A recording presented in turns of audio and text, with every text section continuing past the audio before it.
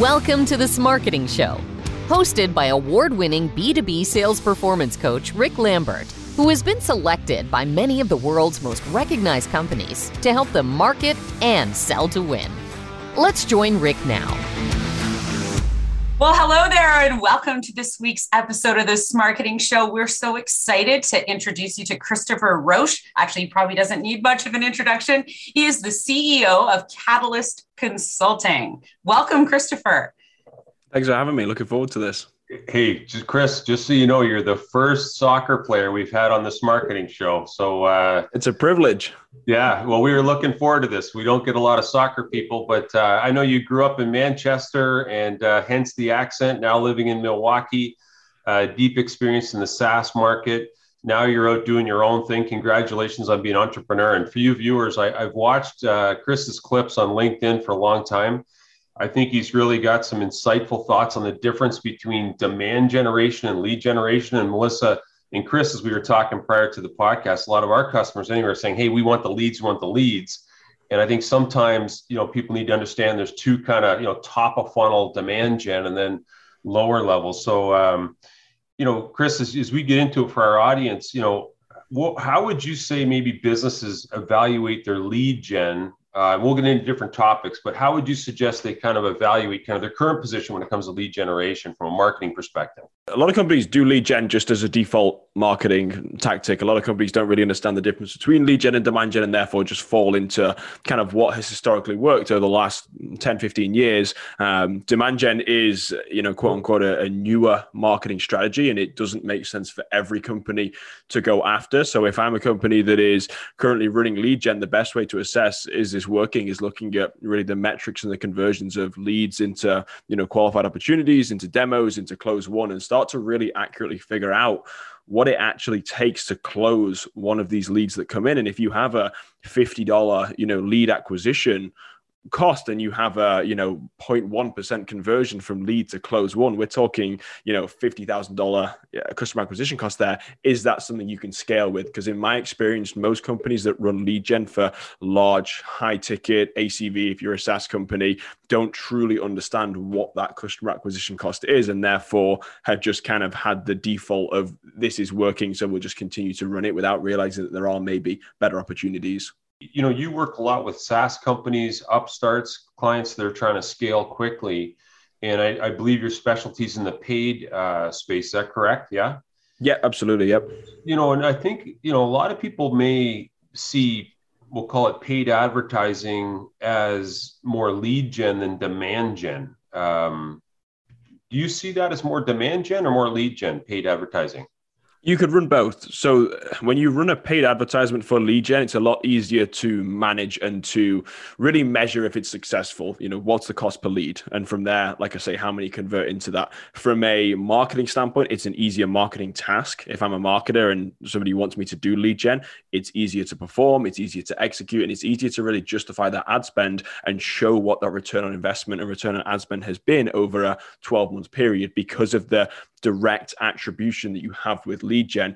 Whereas with demand gen, when executed at scale, demand gen can significantly lower that customer acquisition cost by not just focusing on who's really in market today, not focusing on that 3% that's looking to actively buy, but actually focus on the entire market with that demand gen campaign. And by focusing on metrics and having content that's ungated, that can be readily consumed natively on these platforms, you can actually educate and have your message reach a larger audience by leveraging demand gen. You just don't simply have that contact information. And the argument that I always make with clients or potential clients when I'm having this conversation is, if the only goal is to get the contact information, just go on to Zoom Info because it's all readily available. It's 2022. It's not difficult to get a contact and an email anymore. And that's where historically lead gen has been used. It's to get this contact information coming through, pass it on to a sales team, SDR, account executive, and really bring them into the sales funnel, in my opinion, far too early. And therefore, that's why you're seeing elongated sales cycles, larger customer acquisition costs. The reason it takes 9 months to close that prospect is because they're not ready to buy right now. They're probably not even evaluating options, and yet you're trying to sell to them. And there's an enormous cost associated with that most B2B companies simply just don't measure. No, good point. Good point. Yeah. So Chris, talk to me a little bit about switching from demand gen, requires a mind shift. And, not just a campaign objective. It does, yeah. It's Like, a lot of companies, a lot of companies want to switch from lead gen to demand gen, and they say, right, well, we're just going to do video view campaigns, and they run it for a month, and then suddenly, they have no leads come in, and hey, demand gen doesn't work. And the fact is, it is a mindset shift. You have to view the marketing in a completely different light, and really with a long-term lens. Lead gen can be very short-term. I can run a Facebook ad campaign right now, and I can get you quote unquote leads that are going to come in. They're never going to close. And if I get into your CRM, I can prove this to you that you have less than a 0.1% conversion from lead to close one. But a lot of companies, like I say, don't have that understanding of the fundamental conversions anyway. And therefore, when they want to make that change and they want to shift to demand gen, they're still viewing the demand gen campaign basically by the same metrics as they would assess the lead gen campaign. And that's where the fundamental mistake is made. And that's when companies just don't give it enough time. When you think about demand gen, just to kind of explain what demand generation is, I think for people that are listening that maybe aren't aware of just not, first of all, the difference, but just what demand gen is as a whole. So there's two facets of demand gen. Demand capture is really going to be, it's basically a fancy way of saying Google ads. This is your people who are in market, who are actively searching for a solution. So I'm typing in financial forecasting software on Google. We can hit them with an ad. We can capture them at the point where we know they're actively searching for a solution, get them into our sales pipeline. It's going to be a 30-day to 60-day sales cycle. That's a very easy win. The problem is there's only ever going to be about 2 to 3% of your market who's actively searching. And what you're going to find now as we're in this recession, that number's going to go down. People aren't buying it right now. People aren't buying software. People aren't looking to go out and spend money when we're in this recession. So that demand capture channel gets smaller and smaller. Whereas demand generation, what we're talking about here is how can we take that entire ideal customer profile, which of, let's say it's 50,000 companies that might fit the bill of who is your really true ideal customer profile. How can we produce content that can be organically and naturally consumed by them over the course of 3, 6, 9, 12 months to the point that once they enter that buying mode, they're already brand aware, they're solution aware, they know the price points, they have some kind of affirmation and relationship with your CEO because they've been able to tell that brand story and they like the company, they like the story behind the company, so that once they enter that buying mode, they can reach out directly. We can capture demand with, branded keywords, with just them coming straight to the website, and it's going to be a much shorter sales cycle. So it's basically a question of how can we educate the entire market at once so that once they enter that 3% buyer mode audience, they already know about us. So they're no longer searching for financial forecasting software. They're searching for a specific name. And that's really the power of demand gen compared to something like lead gen, which is basically how can we get as many contacts as possible, pass them to our sales team, and then have our sales team go and prospect and continually, and it's just a numbers game. How many phone calls can we make? If we make 100 phone calls a day and we do that every day for 3 months, how many opportunities can we create from there? What's that close one rate? And be able to build it from there, which is a much more labor intensive way of basically marketing and sales, because you have to have an enormous sales team to keep up with these leads, even though 99.9% of them aren't going to close in the next 9 months. Well, you raise an interesting question here. Like, what is a lead? And, this is a conversation we have with our clients all the time. I'm sure you've had a few as well. There's micro leads, and a lot of our customers, they would say a lead is when someone actually, puts their hand on your knee and says, okay, we'd like to talk to you, as opposed to, I know I'm catching you cold with this, but do you have a definition that you use for what is a lead with your customers? Not as a general lead, but as a sales qualified lead. So a sales qualified lead is someone that's going to convert at a 20% or higher conversion rate to close one. So when we're looking at how many people we can classify as sales qualified, on general, do we have a 20% or greater close rate from this stage of the sales cycle to close? Right. If it's not, then marketing qualified leads, whatever else, subscribers, and in HubSpot, and most of our companies in HubSpot, there's a ton of different names you can use them. But for me, I only really care about if they're going to convert at 20% or higher. If they're not, to me, there's no value in having their contact information, because they can consume that content on LinkedIn. We can publish videos. We can have paid social that's going to get in front of them on a regular basis. So why do I need your email to be able to email you a case study, which you're not going to read anyway? To me, there's just not enough value in that. And that's where demand gen versus lead gen becomes, again, kind of part of the debate. You just killed our case study business there, big guy. I'm just kidding. Case studies in general can be very, very effective when distributed, in my opinion, as a paid social tool when you reformat them, where it's not just a huge PDF. Huge PDFs are great for the one champion buyer in the company that wants to go and, share this internally at a board meeting. But for a lot of companies, especially smaller companies, when we're looking at how we can take those case studies, and this is, something that a lot of companies face when they start working with Canvas, they have all of these resources and we're sitting down and saying, it's not what you have right now is wrong, but how can we put this in a way where it's going to be more engaging so we can take that case study and instead of it just being a 14-page PDF, how can we have that customer interview recorded on a Zoom call like this and then distribute that across LinkedIn, across your entire audience? That to me is where it's the same messaging, it's just formatted in a different way and it's more engaging, it's more readily available to be consumed. Absolutely. Yeah, totally. And, we're in the throes of redoing our entire Into Communications website right now. And the teams, actually, we decided to go totally case study and include videos for some of that top of funnel demand. And if you're watching right now, in layman terms, I think demand generation is kind of like planting seeds for the future. So when someone gets into the buying window, you're top of mind at point of need. And I think, Chris has done a great job today explaining that. So, Chris, if you were listening and you said, hey, okay, I understand, I got to do some kind of long range top of funnel demand generation, what would be some components that you would suggest as part of a demand gen strategy?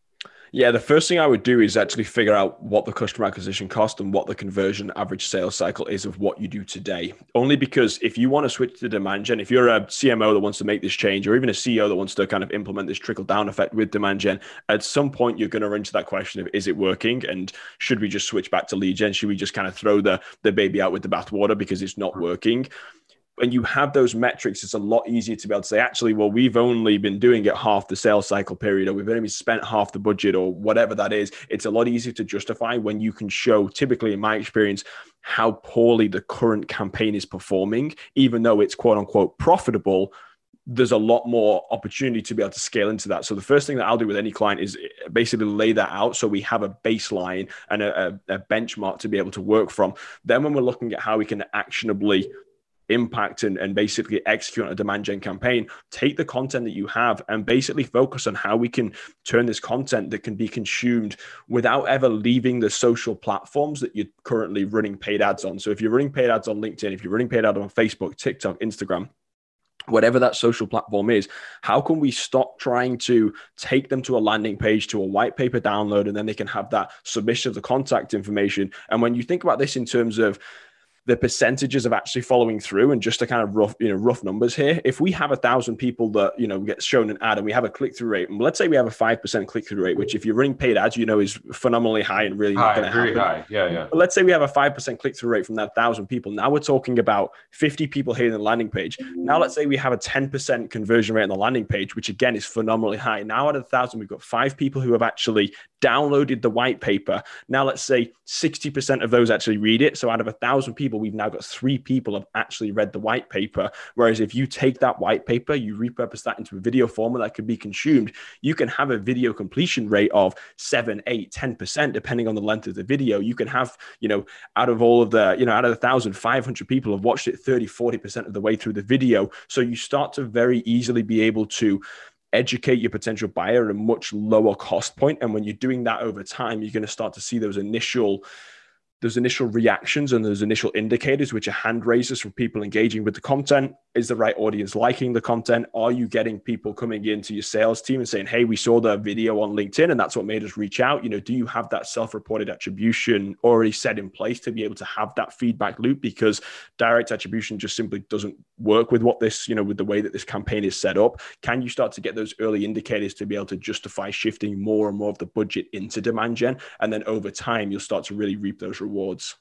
Chris, you spoke earlier about why switching to from lead gen to demand gen during recession is the best time to make the switch. Can you talk a little bit more about that? It's that whole education piece, right? And being there at the point of need. So just chat a little bit more about that.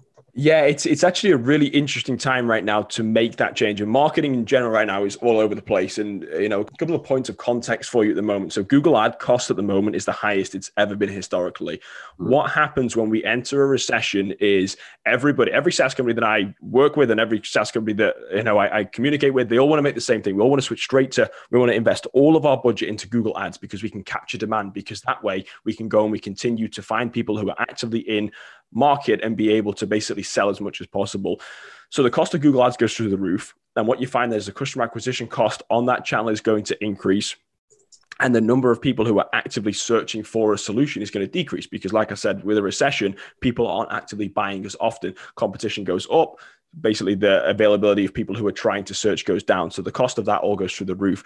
Then what happens, interestingly, is on channels like LinkedIn and Facebook and Instagram, the cost of advertising in those channels right now is down 30%. LinkedIn right now is a huge opportunity. The cost has dropped 30% on the CPMs. So if you're looking at being able to test out demand generation, now is a great time in terms of the cost of actually being able to do that. If you can justify to your team, hey, let's not stop marketing right now, because marketing is the first line item that companies want to cut when they have a upcoming recession. How can we protect all of our acorns and not go out there and not be aggressive? How can we basically weather the storm? Whereas if you can invest in demand generation now, invest in the techniques, knowing that demand gen is a long-term game where you're not going to get the rewards for 9 to 12 months, what you can do is basically have discounted advertising on paid social channels like LinkedIn and Instagram, TikTok and Facebook right now. You can have a discounted opportunity with that, be able to invest in the long term, and then in 9 to 12 months, when hopefully we come out of a recession and then suddenly all these companies say, hey, great, now we're going to fire up our marketing, you have 12 months of relationship building with your potential audience where they already know about you, they know about the product, they know about the solution, they know about the price points, they've seen interviews with CEOs, they have all of that context, so that now that market who's ready to buy is going to increase. Only you're no longer a commodity because they're not actively just searching for a solution. They're going straight to your website. And that's where investing in the companies that invest in demand generation today, in 12 months time, are going to skyrocket. And what you're going to see is the companies that halt all the marketing right now, it's going to hurt them in 12 months time, because everything is a lagging effect with marketing. It's never going to hurt them in the next 3 to 6 months. The pipeline is already built up enough now where you will weather the storm. It's what happens in 12 months time when suddenly you want to grow very, very aggressively. Yeah. Awesome. Great points. And, I think to those watching, demand generation, when you have someone that comes in from a demand generation model, and you may have mentioned this, Chris, I apologize if I'm overlapping, but we found with our clients that the customer is like more educated, more ready, like the whole sales cycle's quicker, there's less competition because they've become familiar with you over the period where they weren't interested in buying, but now they are. So from a selling standpoint, hey, listen, great points today, and no flags on the field, just so you know. You didn't pick anybody or elbow anybody, so that was good. You're talking to Canadians here. They're more hockey than soccer. So sorry if we mixed up our words here. But hey, buddy, congrats on what you're doing. Yes. I've seen you many times on your videos. I love them. I think people should follow you on LinkedIn. Would that be the best spot to find you? Yeah, LinkedIn and TikTok is going to be the best places to find me. TikTok, yeah. TikTok. I always say TikTok's my library of content. It's all in one spot, and you can, if you ever feel like you're bored enough to binge it, knock yourself out. It's all there.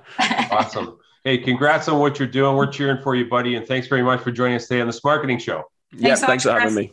Cheers. Thanks for joining us for this episode of the Smarketing Show. If you enjoyed today's show, please like, share, and subscribe to get the latest B2B insights to help you market and sell to win.